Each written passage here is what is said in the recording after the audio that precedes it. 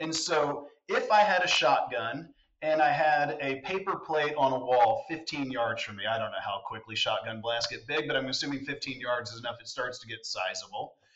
And I said, hit the paper plate. Well, you would aim at the dead center of the paper plate because that's going to give you the most chance of actually hitting it. Now, if I put your mom on the left side of the plate and said, hit the plate, but don't hit your mom, you would aim right of it, and you would still have a decent chance if the right pellet came out of hitting the paper plate, but we for sure don't want to hit mom.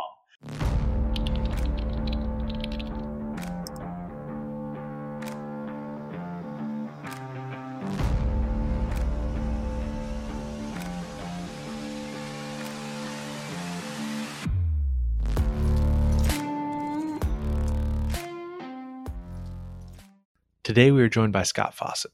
Scott is the founder of Decade Golf, a course management system that takes PGA Tour scoring statistics and shot distribution patterns and combines those in order to determine the optimal target while playing golf. Scott originally put these concepts into play in 2014 while caddying for Will Zalatoris in the Texas Sam. Will went on to win the Texas Sam that year, and Scott went on to refine those concepts into the decade that we know today. We appreciate you taking the time to join us, Scott. The beginning of every episode, we kind of go through how people got into golf. And so why don't you walk us through like how you got into playing golf in the first place before playing college and then professional, and then now you got Decade. Well, I'm probably a pretty unique story, really. I'm actually like the poster boy of a student I would be looking for now. Like I'm 6'1", 220. I'm a pretty big dude. And as a result, in 1986, I was a giant in junior golf. And so I really didn't specialize in golf almost until I got to college. I mean, I started playing more and more in ninth grade, but my dad was a good player. I would think he hovered between a 2 and a +2 for the better part of my my younger days. So I would go out once a month and just kind of tinker around with him, but I definitely wasn't excited about golf. And then once it became clear I didn't like getting hit in football, I started playing more and more golf, and then like I say, finally specialized into college. But then it's just interesting. Like, the reason I say I'm like a poster boy for what I teach is I don't want the junior golfers to ever think I'm saying they're dumb. That's not the case, but your brain hasn't fully finished developing until you're 25. Like, this is a problem for guys all the way through college. Girls are smarter than us, so they get a little more mature quicker than us, thank God. Keep us in line. But I went to Texas A&M and I played for about 2.5 years, and I didn't play my last 15 months because I broke my leg. I lived with some guys on the basketball team. I broke my leg playing basketball with D1 college basketball players. Shockingly, that was a bad idea. And so by the time I graduated and turned professional, I mean, I bet you I hadn't played in 30, 54 hole events in my life. So I just didn't have any experience. And that's when I say the prefrontal cortex, like, that's the part of the brain that helps you make good decisions. And it takes all of the other areas of the brain and it synthesizes all of the information, all the inputs into a good decision. But you're just not even, I don't care how smart you are, you're actually not capable of making good, thought out decisions when you're young. Trust me, my 20s is a poster child for that statement. So really, again, with Decade, I don't even think that I realized it at the time, but what it does is it just makes essentially a perfect decision for you, whether you have an emotional tantrum or not. And that's, again, really what the junior golfers out there need, is just a system to make good decisions. Even if you get all pissed off and distracted, as long as you can just give me 20 seconds to think through 4 different inputs, you're going to make a good targeting decision at a minimum. So we're going to remove the emotion. And it's funny because I've had a couple different announcers give me a hard time about different stuff, but one of them gave me a hard time saying I played better when I was emotional. I'm like, that's not possible. You played worse when you weren't emotional. Like, you can't play better than you are. That's how good you were. First of all, if he's even right that he actually played better. And just so much of it is just trying to override that short circuit we all face far too often. Beautiful. When it comes to Decade, let's dive a little bit into that. Tell us about how you sort of found or created Decade and your learnings along the way. So, it was really back, I played professionally from 1996 through 2002. And, I did good. I won on the Hooters Tour, which are 72 hole events. And, I won a decent amount, but I was definitely never just consistent. And I always blamed it on just a pretty bulky putter. But, honestly, now that I know what a yip feels like, unfortunately, as a 49-year-old, I now know I did not have the yips in my 20s. And really, as long as you don't have the yips, it's almost impossible to be such a bad putter you can't compete, as long as you're focusing mainly on your speed control. So, a lot of this for me was just in 2002. I quit playing professional golf and I started playing a lot of poker.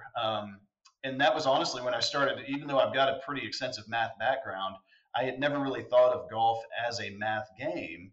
But then playing more and more poker, and you've got bad beats and you've got all kinds of nonsense that you just have to withstand, or you will just keep going broke. You learn quick, like it's just in your face. And again, I don't know why it wasn't in my face with golf. Like it's in your face. Hey, this is a bad idea to get this pissed off, quite obviously. But until you're actually just sitting there straight up losing money when you go on tilt, you don't really put it together as easily as I think you should. And so here's starting to play a lot of poker. It's where I met Chris Como, was playing in an underground poker game here in Dallas back in 2004 or so. And so then I started working with him on my golf game, and I got to where I was playing pretty good. And I had a buddy ask me, he's like, "Why are you playing better now as a 35-year-old amateur than you were as a 25-year-old professional?" I said, "Honestly, because I'm thinking of golf as a poker game." And so even though I wasn't necessarily doing like actual math on solving course management yet, I was just using the psychology of poker and applying it to golf. And then once they started releasing the strokes gain statistics in 2011, I was writing a post on an online poker forum called 2 Plus 2, and I literally just wrote a post in May of 2011 that was just titled "Is Dry for Show, Putt for Dough Really True?" And that was where the first place I'm like, it was bad math. I was just summing top tens, like it was really unstructured bad math, but you could see the wheels starting to turn. And that's the whole deal where it's funny. Like, again, I catch enough grief where people are like, it's all obvious. I'm like, it's obvious now because of the way I laid it out for you. Even I'm a pretty smart guy that's pretty good at math and pretty good at golf. And even still, when you watch me starting to connect the dots in these threads, you can really see like it's just not obvious. Um, and so then a lot of caddying for Zalatoris then in 2014, the threads started in 2011 with actually thinking it was a math game. And then once they released the entire strokes gain statistics catalog, I was like, dude, all I've got to do is quantify the size of shot patterns. I know the resulting strokes to hole out. Like I can solve. This is what's funny when I'm speaking at places like MIT and Wharton at like sports analytics conference. I'm like, I did a bunch of weighted average math, man. Like it's not impressive at all. It's actually embarrassing whenever you're speaking in a place like that, how basic it is. But also, then at the end of the day, it's just knowing what I sucked at and then assuming I'm not a unicorn and then helping people dodge the same bullets. I mean, that's really what it is at the end of the day. So for someone who doesn't know what decade is or isn't familiar with actually using it on the course, kind of walk through how one would calculate a decade target and actually use that in their game. The main thing that I think Decade has accomplished, like there are a few of the old cliches that are just wrong, but if there's one that is wrong, and this is a really difficult one to contend with because you hear Tiger say it constantly, is I missed it in the right spots this week. And that's really not what course management is all about. It's you don't control where your misses go. Well, you do control where your misses go, but you control where your misses go by aiming it appropriately. And so Decade really takes, the variables of any question, without, the calculus of it is how long is the shot? What are the weather conditions? What are the course conditions? And what are the hazards surrounding the greens? There's literally nothing else to a golf shot than that. Like if I ever write like 4 books on the same subject, be like, really, you're just trying to make money here by making people buy another book. There is nothing more to it than that. And so really what Decade does is step one. I mean, Decade is an acronym. Step one, D, distance. How far is the shot? That's the spot where we're going to start choosing our target. The longer the shot, the bigger your shot pattern. The more, I hate the word conservative, but the more towards the middle of the green you need to be aiming. And again, another thing that the traditional playing lesson advice kind of gets wrong is this just, well, when in doubt, aim at the middle of the green. Like the middle of the green is very often just as bad or worse than aiming directly at the pin. You're too often giving up proximity. You're just giving up too much by just defaulting to the middle. So, how long is the shot? And I give you different percentages. So if you're a good player and you're 160 yards, you want to use 5% of the length of that shot. So 160 yards, 5% of that is 8. You just divide the hundreds and tens digit by 2. And so you want to be aiming at least 8 yards from any edge. And I know this is a really difficult thing. Don't worry, juniors, if you're at home, like what the hell is this guy talking about? This is a hard thing to translate just verbally. The app does a much better job of teaching you this, but we want to start with aiming at least 5 to 7%, depending on your ability, from any edge of the green. And then you want to look at the surrounding hazards. So if the pin is 4 yards from the left edge, I don't really care what's right of the green. I want to know what's left and how bad is it. A lake, really bad. Golf balls are expensive and lakes screw up your score. So we want to be more conservative when it's against the pin is tucked close to a lake, all the way down to if it's just like fringe fairway run up and it doesn't really run away from you like Pinehurst #2 would, then that's a spot where we want to get more aggressive. And so again, rather than thinking where's the spot to miss it, the real question of course management is how much do I not want to be short-sighted? And so then based on that, the length of the shot, what the short-sighted miss is on this given shot, and then how windy is it essentially. Those are really, that's really all that goes into the decision. There's a lot of other artsy things like we've got to have an angle here, or I need, I fade 100% of my shots. Well, I need to draw it to this back left pin to get a look at birdie. Like, I doubt you need to look at birdie here. Let's just hit the green and two putt and move on. And again, that's where it's so hard because people think I need to shoot low in order to win. And in order to shoot low, I've got to make birdies. And it's like, no, to shoot low, you need to avoid bogeys far more than you need to make birdies. I don't care what the winning score is. And so really it's just like all these just different mental baggage thought loops we get into that's just like that's I see what you're saying, but that's not really relevant to the actual decision. So we're just trying to really distill everything down to what are the relevant inputs to the decision, and then what do we do from there? I like what you said as far as the math was embarrassing to a degree, and you say, oh, it was kind of obvious, or people say it's kind of obvious, and to that, I think you would say, and at least I say, is like there are still people out there who don't realize it. There's still these tropes exist, and they're going to stay around a long time, and probably will make you a well-paid man because all you have to do is go out and repeat what you found over and over. Which and that's really these boring. like I can understand it. For someone like me, I can tell you when I was a junior golfer, like I made it way too complicated, and people look at Decade and they say, oh, this is complicated. This like you have to do all these numbers. At its core, Decade is a very simple system as far as like understanding what has to go on, which is understanding not that we hit like shots, but we have a dispersion and we hit it inside this. We have a dispersion pattern. We hit it inside that dispersion. And then based on our target, that's where our end result's going to be. And so we kind of work backward from there. And as you said, figure out, all right, how badly do we not want to have X result? And then we adjust our target accordingly. Well, just to add on to that real quick, hold what you're thinking there, because I think that an analogy that will help the junior golfers understand what you're saying there is you have a shot pattern. So if you hit 50 shots at a white flag on the driving range, that shot pattern is going to look like a shotgun blast. But now the difference is once we get out on the golf course, rather than all 50 pellets coming out at once, only one of them does, and you don't know which pellet's coming out.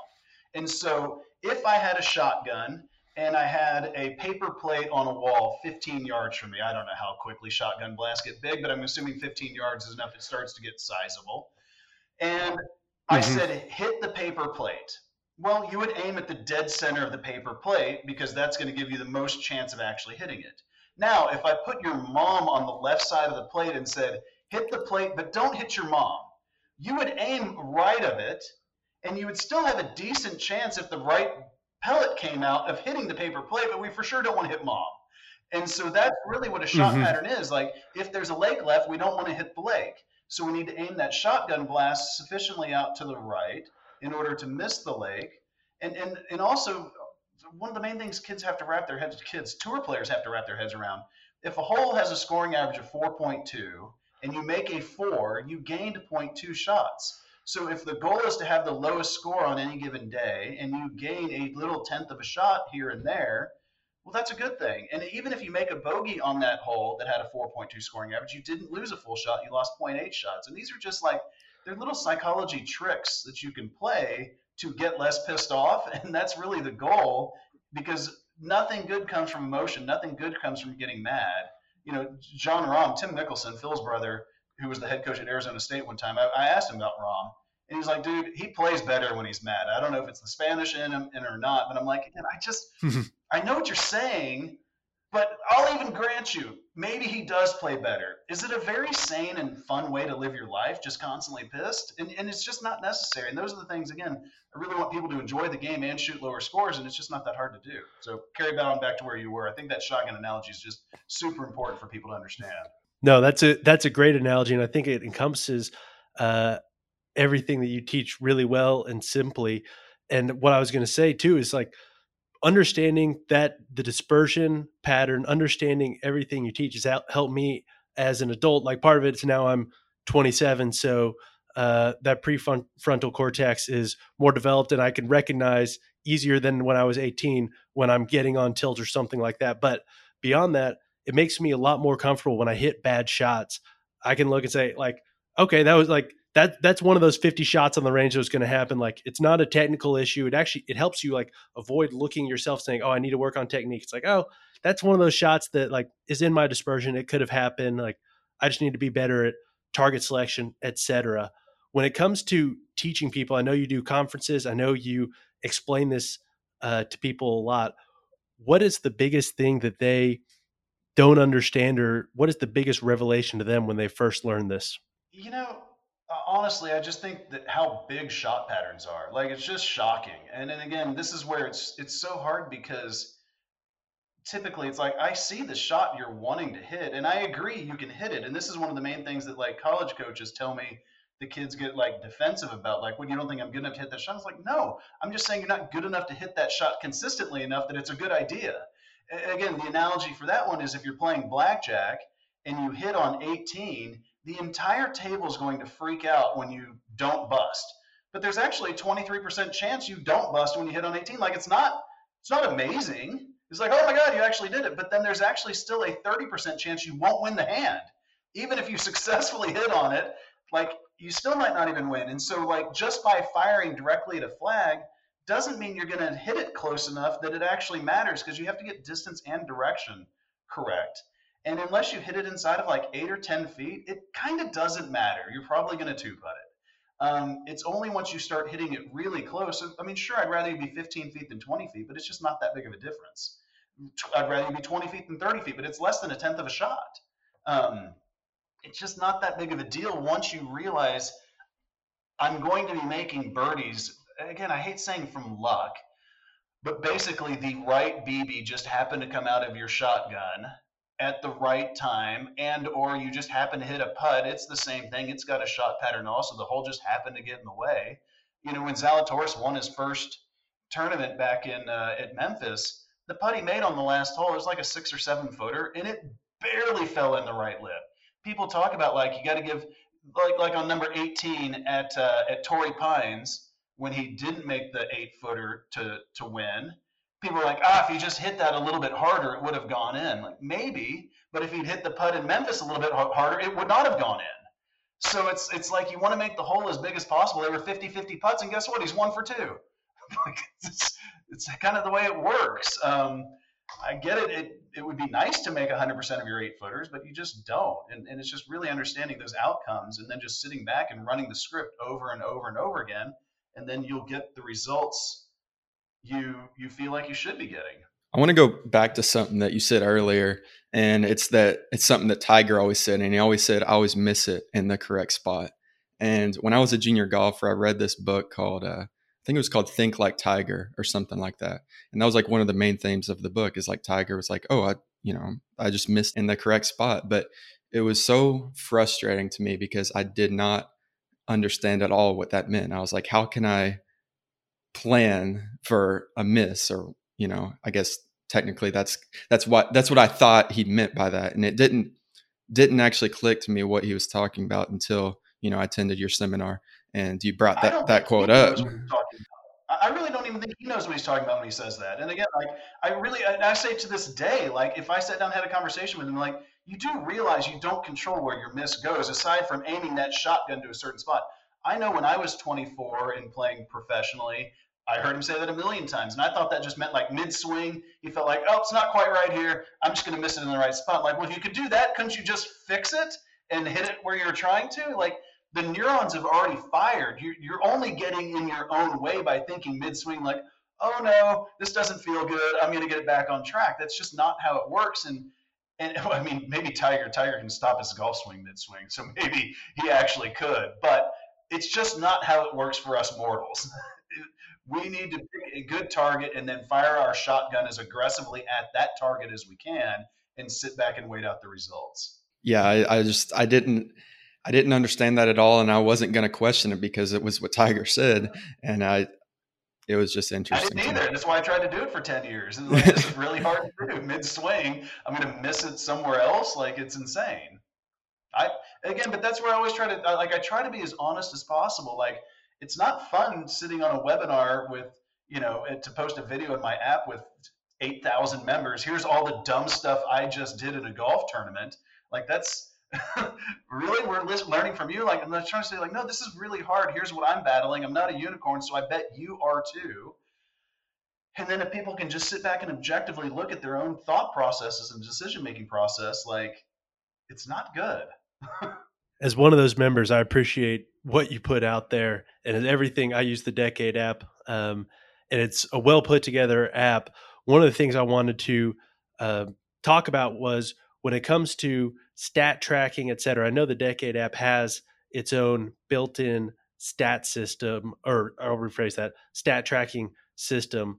When it came to stat tracking, when did you start being before Decade? When did you start becoming the type of guy that records his stats, and then how did you slowly find your way to strokes gained, which it sounds like you were an early adopter of? It's funny because the main problem I have with college coaches and players is they're like, I can't get my players to take the 10 or 15 minutes to enter their stats. Like, I don't disagree. It's not much fun.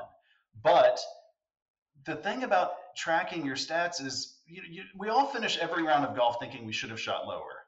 And then most of us, I don't know anyone yet but okay, now how can I stop doing that? I want to stop having that feeling. Let's actually sit down after a round of golf and I should have shot lower because of, well, I missed this 8-footer, I missed that, I did this, I did that. Well, the missed 8-footer, again, that's a coin flip. So you don't get to count that as I should have shot lower. I could have shot lower, not I should have shot lower. The I should have shot lowers are, I missed a green with a sand wedge and made a stupid bogey. I hit a chip shot to 18 feet and I didn't want to make a bogey, so I jammed that 5 feet by trying to make it, missed it coming back and walked off with double. That's the stuff that Decade is trying to find and alleviate. Again, strokes gained is pretty basic stuff. I mean, all the apps out there have it. But what I'll be the first to say, I think I'm the only person that owns a stats portal that will also say, you know what, it kind of doesn't really do what it says it does. Using strokes gained against a benchmark, that's a flawed way to go about it, especially off the tee. I just played Q School. I'm a 49-year-old amateur, so take that with a grain of salt. I entered Corn Ferry Q School, and I shot 7 under to miss by 1, which I'm pretty proud of. But also my own app had me at plus 9 shots, strokes gained off the tee. Like, I can assure you I'm not gaining 9 strokes against the PGA Tour average on that course. There was no out of bounds. It was just tee it up and hit it as hard as you can 18 straight times. That's not normal on a tour course. So I'm using the benchmarks from a tour course. Like, it's kind of flawed. So really, you've got to take the stats from our app, from any of the apps, with a bit of a grain of salt. But what Decade does that none of the other ones do is we're seeking out what we call the Tiger 5. How many bogeys did you have on par 5s? How many doubles? How many 3-putts? How many blown easy saves, which we turned into 2 chips? And Tiger tracked how many bogeys with 9-iron or less, which in order to quantify it, we say bogey from inside 150. Those are the 5 things I'm really trying to help you find, because those are the 5 things that whenever you finish a round of golf and think you should have shot lower and you're being actually reasonable, it's one of those 5. And so that's what we're trying to help you find. Because again, like I tell the story all the time, but I shot I shot 67, 62 in a teardrop tour event one time. And the 67 I shot with a double and a triple.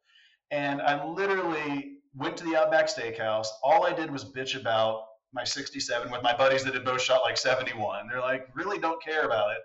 I went home that night. I was in the afternoon morning tea time wave, and I was so pissed off I didn't sleep a wink and got up the next morning and birdied the first 7, lipped out on 8 and 9, and birdied 10, 11, and 12. I then parred the last 6 holes to shoot 10 under, went back to my hotel room, took a nap, went back to the Outback Steakhouse with my buddies, and bitched out my 10 under. I should have shot 59. Like, what is wrong with you? But again, I say that because we all do that. Think about your best round ever, and you'll probably still find something wrong with it. But we don't ever put the effort in. And again, circling back to the question was, yes, it takes 10 or 15 minutes to track your stats, but we're going to drive for sure value to you to try to find those 5 mistakes. And so while you may want to go practice your putting for 15 minutes after a round, that may or may not help you. It might make you worse if you're working on the wrong thing and grading something bad. But entering your stats and watching decade type content, it's impossible for it not to make you better. It can't make you worse. And so it's just this abstract thing where when you're out there practicing and hitting balls and sweating, you feel like you're getting better. But when you're sitting inside and drinking a tea and feeling pretty comfortable, you don't really put it together. I'm actually getting better right now. But again, it's those shots that leave you feeling like you should have shot lower. Those are the mistakes we're trying to improve. And the only way you're going to improve those is by actually thinking about it away from the course, where you've removed the emotion. 9 times out of 10, whenever I do a playing lesson with a kid, I don't even let them play. Like, we just walk around and talk about scenarios, because I'm like, if I give you a target that's 5 yards right of a left pin with a 7-iron, and you hit it 5 yards right of that, well, now you're 30 foot from the hole, and if you go up there and 3-putt it, you're going to blame strategy, not a bad first putt. So I don't even want you to see good or bad outcomes. We're just talking theory out here. And again, there's a lot of room for that, and no one actually ever does that. I hear a lot of people talk about, and it's really, really popular, like at the mini tour or developmental tour level, say I would use Decade's a good strategy, but in a Monday qualifier, I have to go out there and shoot 63. So I can't afford to play conservative like Scott says. What would you say to that player? I would say get the word conservative out of your head and think mathematically correct. And again, this is what I have this conversation 52 times a year, every single Monday. Basically, guys, like, I got to go low. Like, if you qualify tomorrow, you're going to call me on Tuesday and you're going to say, I played the par 5s well. I made 2 20-footers instead of a half of a 20-footer, and I didn't make any stupid bogeys. Like, that's how you're going to shoot 6+ under to win. Like, I get it. David Epstein, the author of The Sports Gene and Range, came to my house 2 weeks ago to talk about some new ideas for a book he's got. And he said, he's like, what this is people just want to have agency over the outcome of any given shot. And if you're not aiming at a pin and you hit it close, inside you're like, that was kind of lucky. Yes, it was. But so was the one that you were aiming directly at the pin, that you just happened to hit a good shot. And so really what it is all about is avoiding the pedantic mistakes. Again, even if it's a Monday qualifier. I mean, Bo Hostlers is a perfect example. Bo was struggling when he first turned professional. I went out to walk with Kramer, Hickok, and Spieth and Bo in a practice round at the Nelson, and I didn't know. And to be perfectly honest, Bo, in case you're listening, I didn't like you at the time. The first time I met him was out in Atlanta at a college event, and he's a funny guy. He loves screwing around. He's just out there like joking around and kind of getting in everyone's way. Like, again, I'm just being honest. That's what he kind of likes, screwing around. And so it was kind of pissing me off. Well, later that day, Kramer sent me a text just saying, hey, Bo was asking who you were and if he could talk to you. And I was like, absolutely. And so I went out, he missed the cut at the Nelson. I went out to Colonial and walked 9 holes of a practice round with him and talked. But I was like, look, I don't really want you to do anything different this week. This wasn't enough information, but I just want you to be aware of your targets, aware of your misses. Just be aware. And he called me on Friday afternoon after, I think he missed the cut by 1 or 2. And he's like, dude, I see it. I see exactly what you're talking about. He came out to Bent Tree, my home course here in Dallas, on Saturday. We spent the day together, and he called me on Sunday driving to Wichita. So here's a guy that I don't remember how many cuts he had missed, but he was not playing good. And he calls me on Sunday with his caddy, and he's like, "Hey, heading to Wichita for the Monday qualifier for the Corn Ferry event. Does anything change for Monday qualifiers?" I'm like, "No, you need to go shoot 6 under, and that's going to be for you like a top 20 percentile round. It is what it is. There's nothing you can do to force it to happen tomorrow. Just do exactly what I said." Well, he goes out and he shoots 64 and qualifies, and then he goes out and he finishes second. So here's a dude. He's like, "I'm playing good, and I'm just not scoring." Cool. He goes out and shoots 64 to Monday, and he goes out and finishes second. And what's funny is this was back whenever I didn't have a whole lot of players at the time. He lost by 7, but he lost by 7 to Aaron Wise, who was another one of my players. So it's like, just unfortunately, he picked the wrong week. But from there, he's literally just never looked back. He's always kind of struggled with his ball striking ever since his injury at the NCAAs. But the guy hasn't lost his card or done it. Like, he's just played really solid golf and made 10 million or whatever it is. And Monday qualifiers, none of it matters. I mean, you don't have agency over the outcome, even though we all want it. And that's honestly, when I look back at my career in my 20s, I mean, I played in the U.S. Open and some Corn Ferry events and whatever, and I always hated playing with a caddy. And I used to think, I mean, I'm definitely a little bit of an odd guy socially. I used to always think that I just don't do well with being forced to have conversation all day. But honestly, in hindsight, I hated having a caddy because I didn't want to tell him what I was going to do because I knew I probably wasn't going to do it, and then it made me feel like an imposter.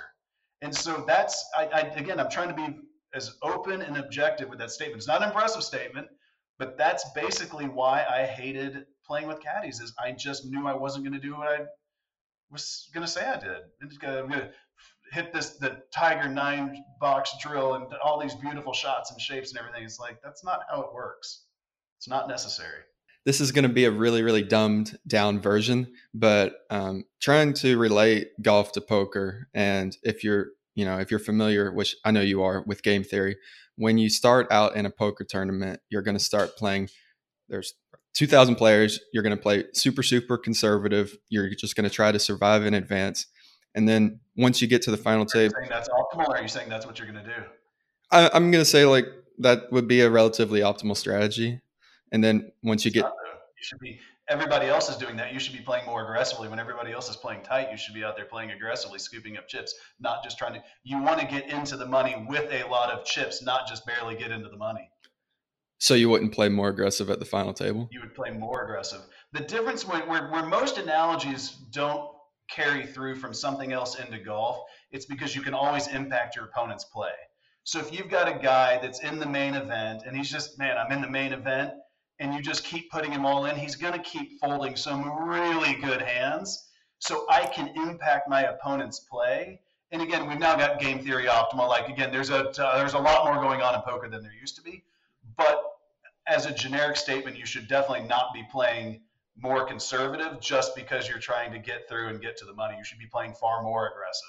Kind of answers the question, but kind of where I was going with that is, I think there's a quote with Jack Nicklaus where he was like, I started out tournaments, I played super conservative, and then like each day I played more aggressive, and like on the back nine at Sunday started playing super aggressive. Do you think there's any truth to that, or do you think that's just kind of what he felt? Because I mean, the dude did win 18 majors. I think it's probably what he felt. I mean, I just doubt it. Tiger has said similar things, and I've, again, like, because I'm a lunatic, I've gone through 20,000 of Tiger shots by hand. And it's funny because that's the one way that I can't really sort this spreadsheet that I made, is by, like, as he's getting in more contention, I just didn't put that kind of detail into it. The project took me 4 months as is, so I didn't need to turn it into 8 months. But I didn't notice anything like that with him. Now, again, he has definitely said that before, but this just gets back to like the Brad Faxon stuff, honestly. Like, it just is bravado, macho, I'm aggressive, I want to take ages, I went out and made it happen. Like, no, you didn't. I mean, if you did, you do it more often. Like, it's just, again, it's just not how it works. For people that aren't aware, what is the Brad Faxon argument? Oh, Faxon and I got into an argument 2.5, almost 3 years ago now. I was out at the tour event in Scottsdale, the Phoenix Open, and he was on some podcast or something, and he said, whenever I missed a putt, I always had to mark it coming back. It was going by with so much speed that I had to mark comeback putt. And some guy tagged me and just like, Scott, do you think this is true? And I'm like, no, I don't. Like, there's no chance that's accurate. And Faxon replied with, so you think you're going to tell me how to putt now? And in my head on the golf course, it sounded funny because it was sarcastically. I was saying to myself, like, apparently. But when you just write the word apparently on Twitter, it doesn't come through very well. Well, Faxon's head snaps, and he's hated me ever since. But so we just go get the data, and he literally left from 16 to 20 feet. The numbers are basically, we tried to use 31 inches as being the inflection point where Brad Faxon would have to mark the comeback putt. So 2.5 feet. I want to pull this up because I don't want to screw this number up. Hold on, here we go. He left from 16 to 20 feet, 16% of his putts short. So not only did he have to not have to mark the comeback putt, he left 16% short, almost 1 in 5, 1 in 6. And he only hit 20%, 2.5 feet or further past the hole. From 20 to 32 feet, and the reason I use 32 feet is that's the inflection point where on tour they average 2 putts to hole out. So these are putts where they average making more than they 3 putt. He left 23% short, 1 in 4 short on a putt that's long enough the tour averages 1 point something. And he only hit 25% more than 2.5 feet long. And I'm like, it's just not what you did. I know you think you did. And this is what's hard is I want my players to have that mindset. I want you to feel aggressive, but I don't want you to create a shot pattern that would traditionally be considered aggressive. If somebody said I'm putting aggressively, there's no way you think he's leaving 1 in 4 short. And then once you get outside of 32 feet, again, where you should be just hoping to 2-putt, he left 43% of his putts short and only hit 23% more than 2.5 feet by.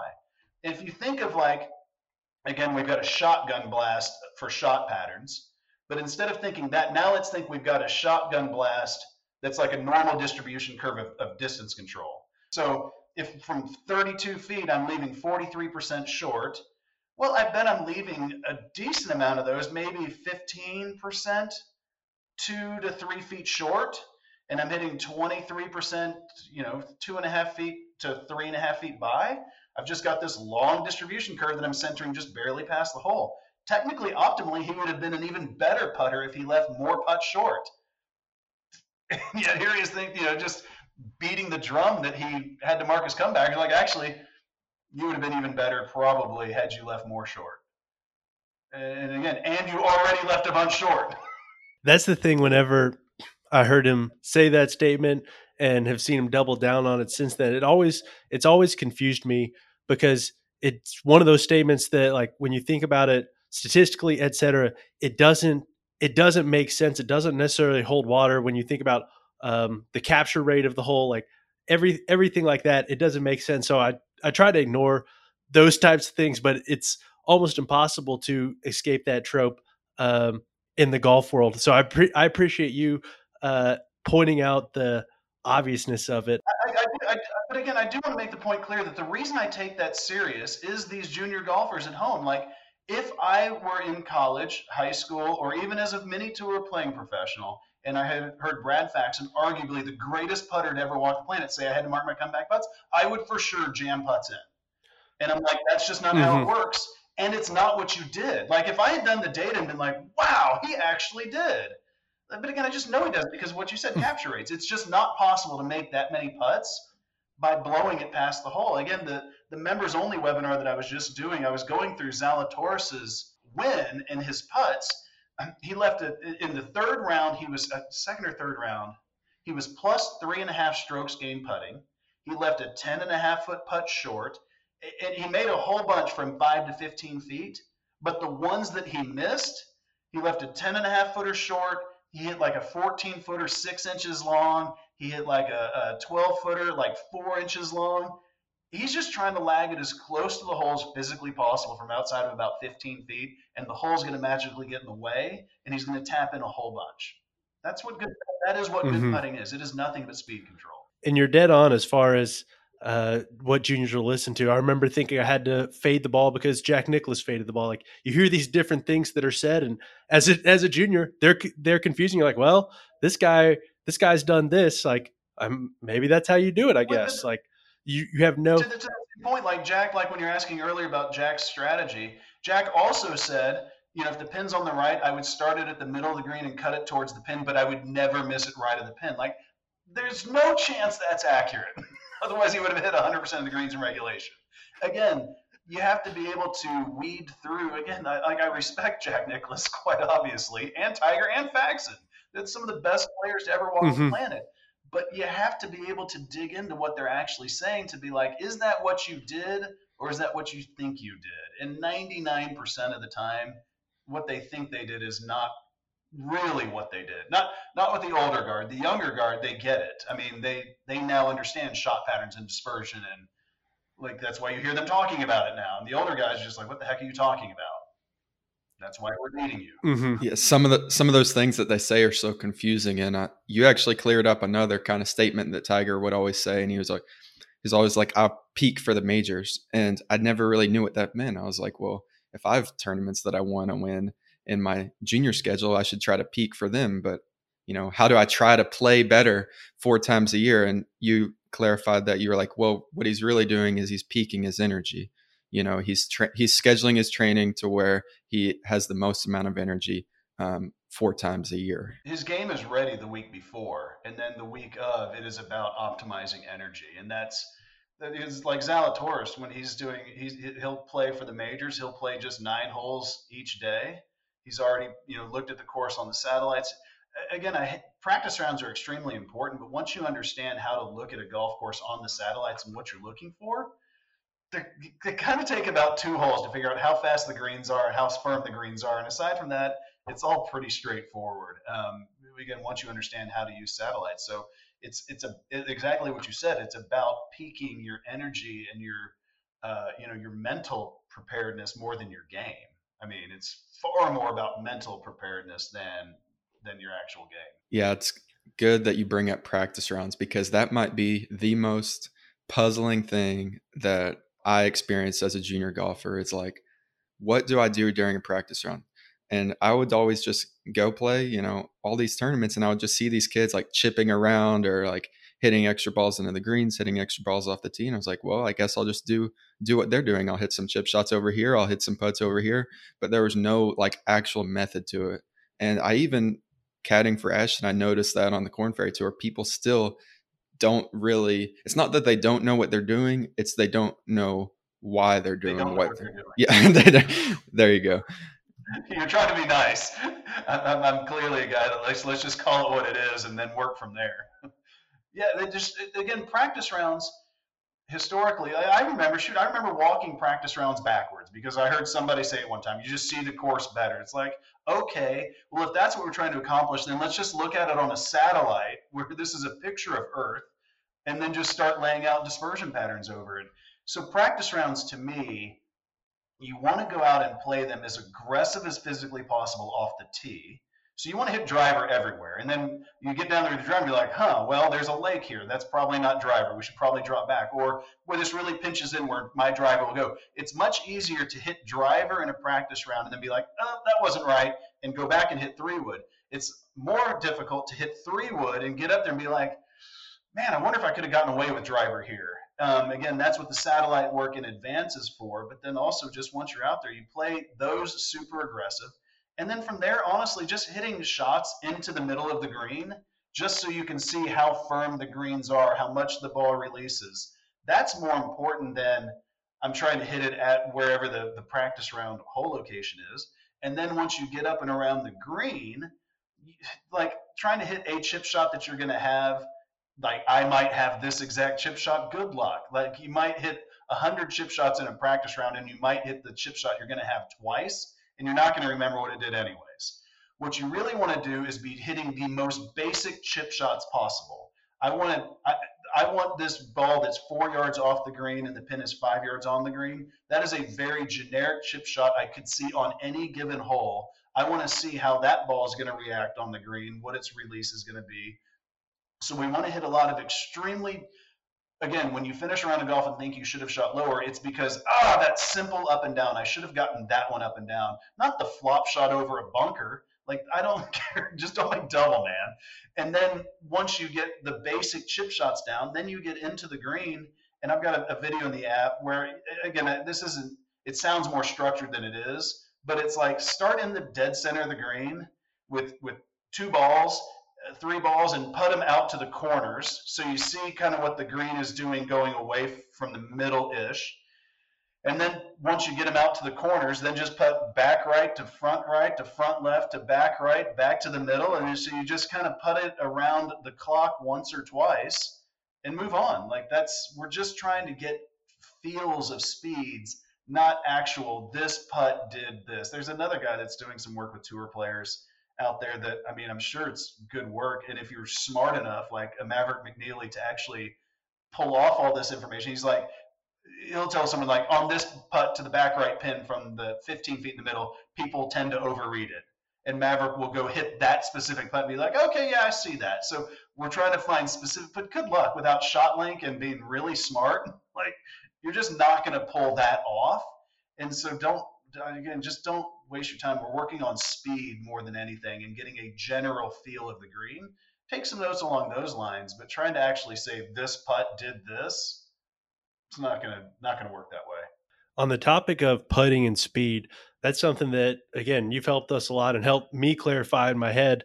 As a kid, I used to, do a bunch of practicing, like all sorts of different types of putting practice. And since I've listened to you and followed your stuff, essentially there's two types of putting drills I do. One is a simple speed drill that I do just to work on long putts, lag putting, and then the other is just short putts close to the hole. And I know that's something that you talk about. Tell us a little bit about how you view putting practice as far as getting ready or not just getting ready for a round, but just practice in general for putting. And again, like there's certain things that I intentionally say, I go over the top, overboard by saying speed is all that matters in putting. Like obviously junior golfers need to be working on their stroke. They need to be working on their line. But when you putt poorly, more times than not, it's because you had bad speed that day, not because you couldn't hit your line relative to your handicap. So a 10 handicap's going to have a worse line control than a scratch than a tour player. So as I've got here in my studio, I mean, I've got over here against the wall, not that I don't know how much video you guys use, but I've got that arc. It's nailed into the floor, so it is a static environment. When I address the arc, my butt is barely touching the wall, so I can feel like I've measured all this out before I ordered this custom well putt mat.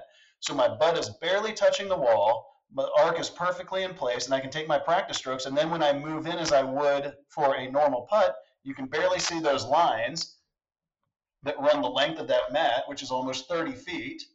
And so I can work on my stroke with my butt against the wall, because the main thing I'm trying to do is keep my upper body or lower body from my sternum down as still as possible. And then, so I'm working on my stroke there, but then once you get out to the course, so yes, work on your stroke indoors away from the course. And then once you're out at the course, what you're saying there is speed drills. I used to just randomly roll putts all around the green with no real, like, okay, this is a 30-footer. I'm having to hit it X hard. But once you start doing structured speed drills where you're like, I know this is approximately 20 or 25 feet because you've laid out tees and you know the lengths of the putt, you'll start to get a feel for, okay, this 25-footer, I've got to hit this hard. And if you've even got like a certain kind of position, like I talk about owning like a clock position with my wedge shots, you'll kind of own like 30 feet. And if you can hit a ball like basically 30 feet every time, like a 25-footer is just a little softer and a 35-footer is just a little harder. Like, but you start owning like certain feels and positions. And then speed control, again, this is where, again, where I lose my mind on announcers sometimes with Will. It's easy to look at his putting strokes, Zalatoris, obviously, and it's easy to look at his stroke and be like, that's gross. Like, I agree, it's disgusting. But he's above average tour putter, like, because his speed control is impeccable. And even on short putts, we're sure he struggles. He's 3% worse from 4 feet than tour average. Like, it's just not a big deal. It's not ideal. And in a utopian world, he would be better than tour average, but then he would literally be the GOAT. So like the GOAT only comes around every so often. And Will's the best ball striker on tour. And if he was the above average putter, like a top 40 putter, like it wouldn't be fair. We all have our own challenges. His is a little bit of line control, but he's got great speed, which more than overcomes it. So he makes an above average amount of 15 to 30 foot putts, which those are such huge gainers that by being in the 40th or 50th rank on those, he gains a whole bunch. And if you're, 3% worse from 3 to 5 feet and you have 2.5 of those around, it's 7/100ths of a shot. So he's losing 7/100ths of a shot by not being great from 3 to 5 feet. And then he's gaining a boatload by making an extra 15 to 20 footer every other day. It's pretty much simple. So Zalatoris again, I harp on this speed stuff constantly because nobody goes out there and actually just works on their speed. Again, not with any structure, not like we do with our putting stroke. Oh, I need to, keep my head still or whatever you happen to be working on. But to then just go out and have structure. This is what's frustrating is I have been saying this for 5 years now. Here's how he does it. And everyone's like, he's a bad putter. I'm like, that's the point. His stroke isn't good. He doesn't have great line control. And yet he was an above average putter on the PGA Tour last year because he was second in approach putt performance, which is the average length of your second putt. I've been telling you for 5 years, here's how he's going to do it. He then went and did it. And people still talk about a stroke. I don't care. It's fine. I love it. It's hard to look.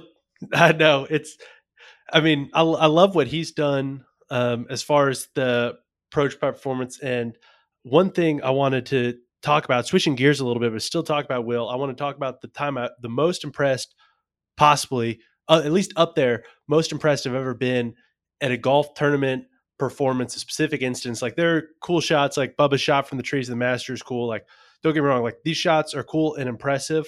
The thing that I was most impressed this year and in my most recent memory was Will at the PGA Championship on Sunday, overshot the green and put it back essentially like on that cart path behind the green on that par 3.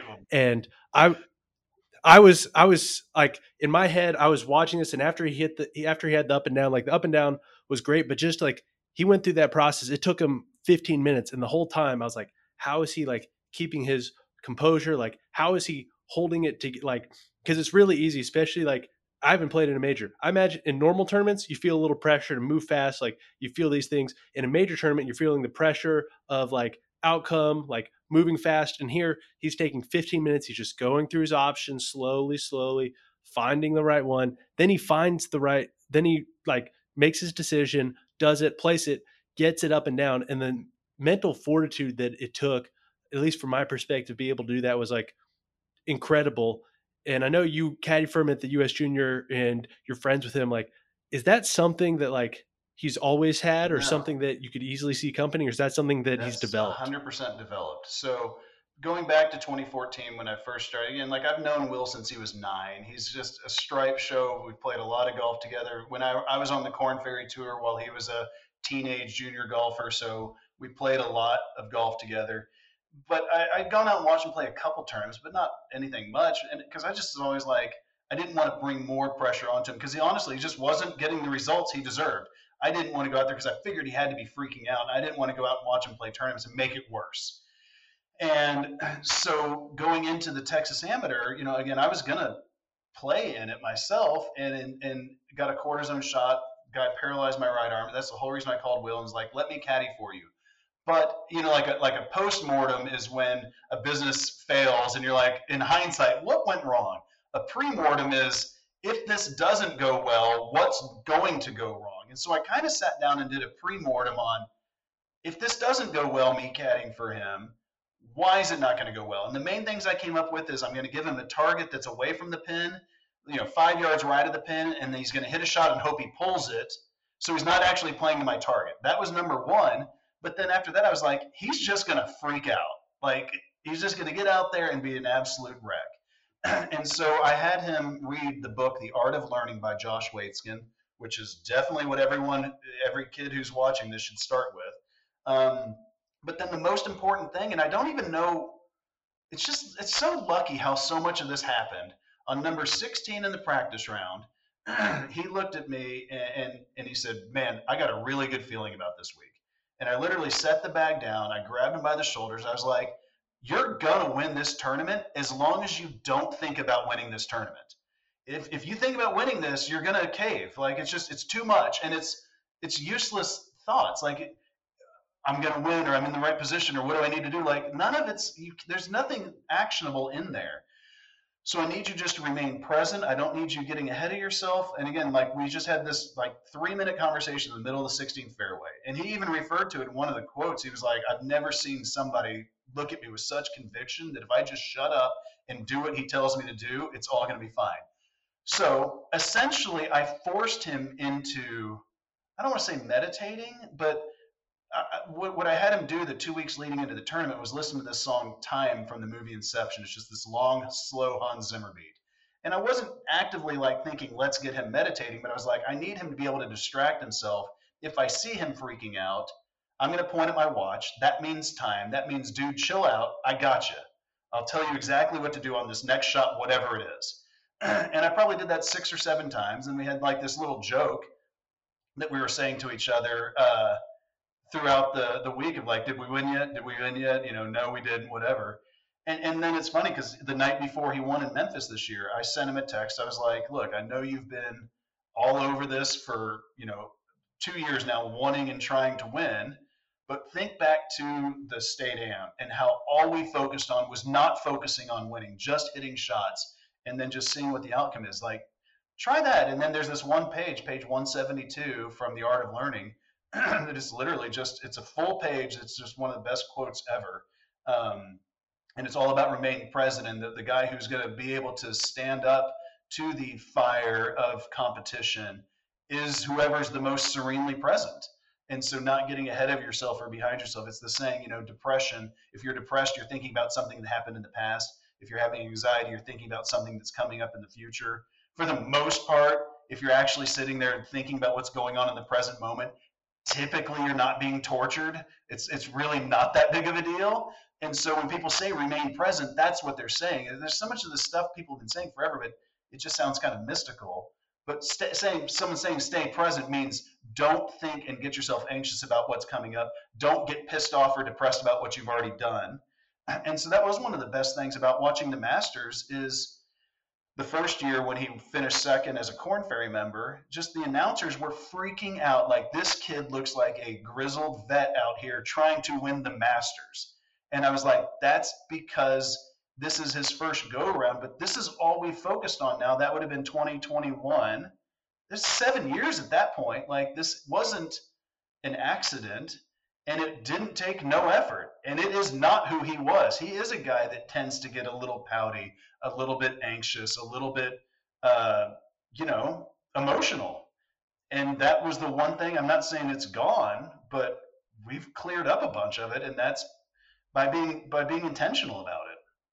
That is really, really good stuff. And I mean, being just present and mindful is probably one of the hardest struggles, but best things that I've gotten out of playing tournament golf is just trying to be more mindful. And I mean, you can't be too mindful in my experience. One thing I want to, well, but along those lines is, I heard of meditation and stuff in my 20s, but we literally thought Tiger was playing golf hypnotized. Like in the 99 US Open that I played in, the one that Payne Stewart won at Pinehurst, we literally thought Tiger was like pocket watch hypnotized before his rounds. And it's like, oh no, he's actually just playing in a deeply meditative state. And that's from his mom's Buddhist background, his dad's Green Beret background. Like, it worked. And again, like, I see a lot of parents who try the same thing and it doesn't work because they're not delivering the message the same way that I think his mom, as much as anything, was with, again, all of her Buddhist contemplative background. And that was the one thing Tiger talked about after his cheating and everything. There was the interview with Tom Rinaldi on the back porch at Lake Nona. And he was like, what went wrong? what happened? He's like, honestly, I got away from my meditative, I got away from my Buddhist principles, and I just started, thinking I should be able to do whatever I want. That again, this is something that is structured and organized. And just again, when we were thinking Tiger was playing golf hypnotized, I didn't realize Michael Jordan, Kobe Bryant, LeBron James, Pete Carroll, Phil Jackson, Pat Riley, these guys, they all use a guy named George Mumford, who he's got a book called The Mindful Athlete that is definitely worth a read. And then he's got another follow-up like workbook or something that's just different meditations. But when, shoot, even 6 years ago when I first started teaching this stuff, I was super nervous and embarrassed talking about meditation. I felt like I should be selling avocado and sprout sandwiches out in California while talking about it. But now I'm like, oh, you know what? This is what they're doing. This is what the all-time greats are doing. I know for a fact it's what Zalatoris is doing because I'm the one that taught him how to do it. So, like, this is what they're not superhumans. Will is just a dumbass little kid like any of the other dumbass little kids listening to this. No offense, you're not. But he's not superhuman. He's just a dude. And you can do this too. Like, that's the message. I really don't want the kids to beat their head into the wall for 10 years when you don't have to. You just need to be able to see, oh, this is what the greats are doing. And now I'm not saying it's fun to go practice nothing but speed control on putting and sit down and meditate and enter your stats. I'm not saying it's fun, but I'm telling you that's what Zalatoris did to go from 3,300 in the world to number 7 in the actual world. Like 3,300 as a junior golfer, June of 2014, to number 7 in the actual world rankings is just, it's just insane. Even Scheffler and Jordan and all these other guys that are young tour prodigies, they weren't ranked 3,300 in the world when they graduated from high school. That doesn't happen. This is how it happened. It sounds like woo woo or whatever, but it's actually, super practical. And I mean, I've used all of your meditation resources on the Decade app. And I mean, it's like, once again, it sounds like it's going to be something that's weird or like you're going to be feeling weird about it. But I mean, honestly, it's just makes you feel good and it makes you feel relaxed and it helps you perform better. Something that 100%. I want to talk about that we haven't talked about before we wrap up is just your strategy, your views on driving the golf ball. Just explain your philosophy on how one should approach driver strategy.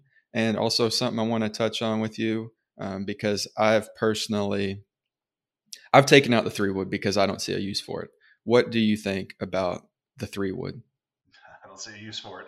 I mean, I've got a mini driver, so I am a huge proponent of the driver specifically hitting the exact same shot over and over and over again. And I'm talking even into a 30-mile-an-hour wind, you're not trying to flight it. You are just sending it straight up into the wind. I don't care if you fade or draw it. I'm agnostic on shape.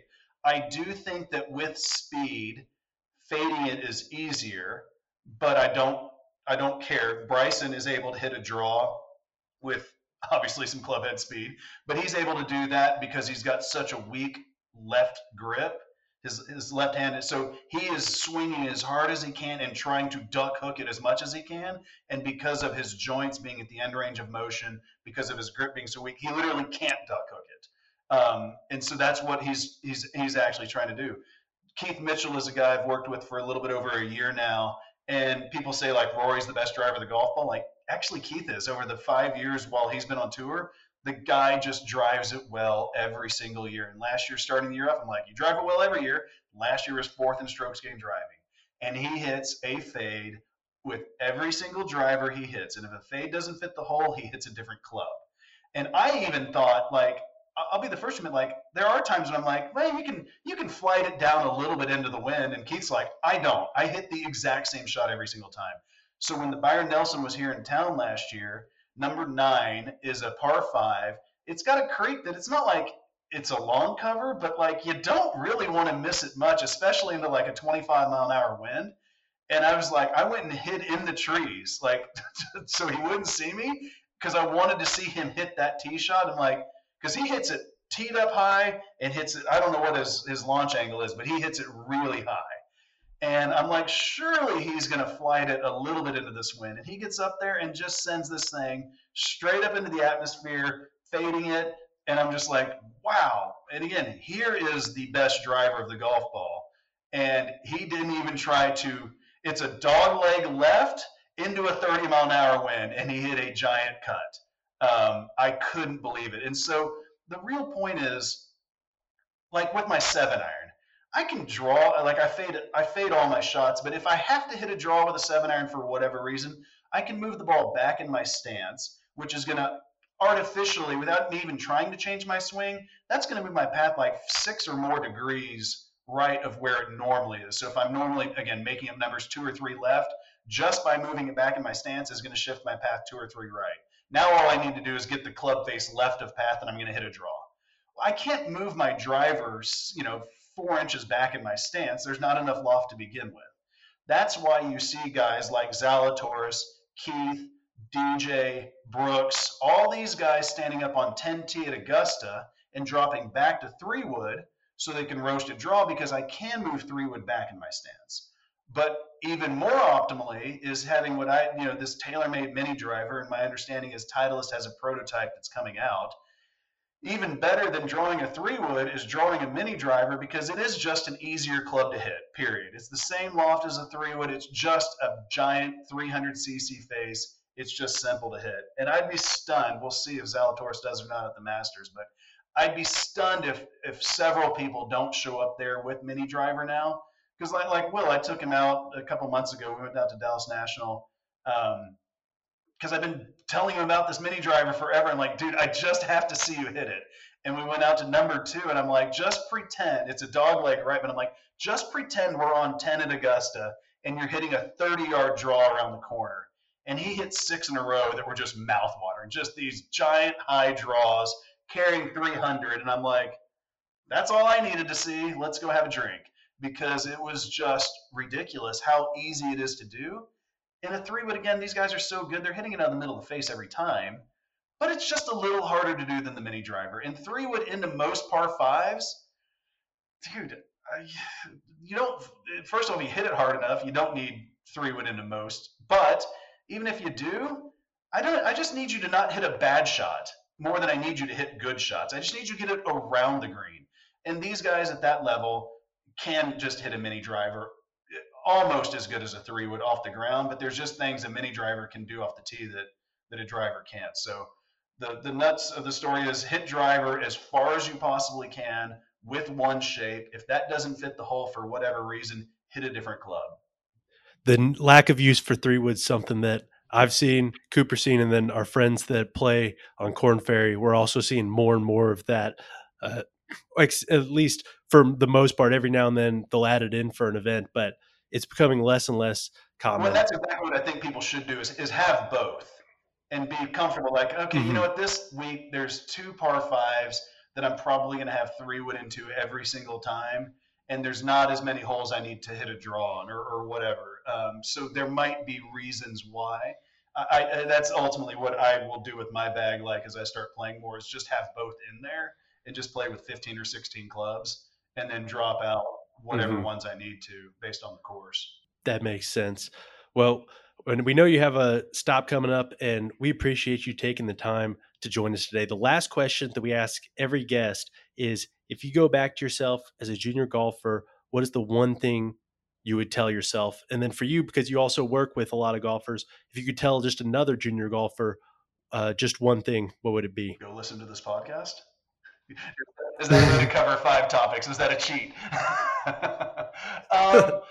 The one thing for me would definitely, it's really a toss-up for me, what would have made me a better player, being less of a lunatic or working more on my speed control and putting. I think both of those were about a shot to me. Honestly, my brain was probably more like 1.5 shots. We've got this thing we track in the Decade app called Dr. Michael Larden's mental scorecard, which is basically just a pass-fail. Were you committed to the shot? Did you know exactly what you're trying to do with the shot, and were you fully committed to it? And I would bet you in my 20s playing professional golf, I was probably in the high 80s percentile. I don't know. I didn't track it. But based on watching Maverick and Will and some of these other guys, the numbers they started at and then what they got to, I would bet I was in the high 80s. You've got to get that to 95% or better. Like, and again, anyone can do that. It takes effort.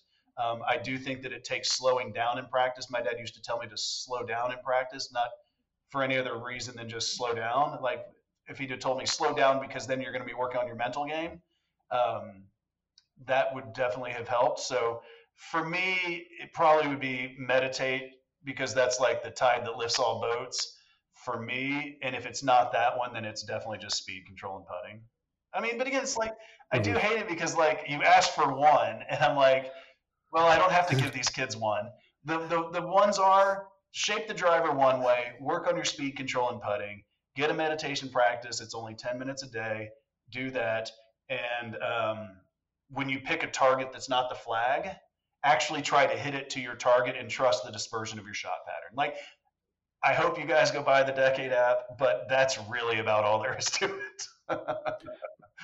How's that for a sales pitch? Well, that's perfect. If they take at least one of those, they'll be in business, and hopefully they take all those.